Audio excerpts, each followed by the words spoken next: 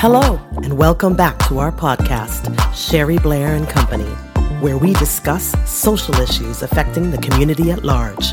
And now our host, Sherry Blair.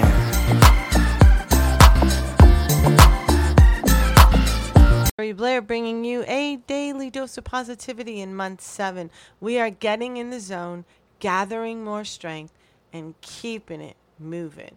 We've got to keep up the momentum. If you lose momentum, it is very difficult to get it going again. Now, this comes from poet Mark Strand. This is a dimension of flow. You're right in your work. You lose your sense of time. You're completely enraptured. You're completely caught up in what you're doing. There's no future or past. It's just an extended present in which you're making meaning. Oh, I love that. It really, really encapsulates the theory of well-being.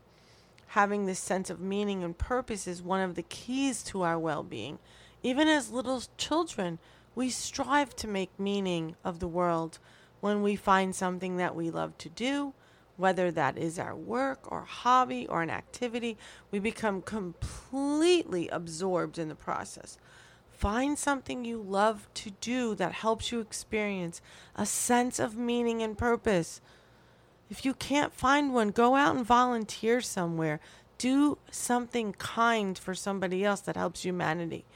Do something that gives you this meaning and purpose. What is it for you? Be sure you make time for it. You need help? Contact us. We're here to help you. Check us out on our Facebook page at Sherry Blair Show. We would definitely be able to give you tips. Lots of tips. There are lots of ways to help you find meaning and purpose, and giving back to humanity is a great way to do that.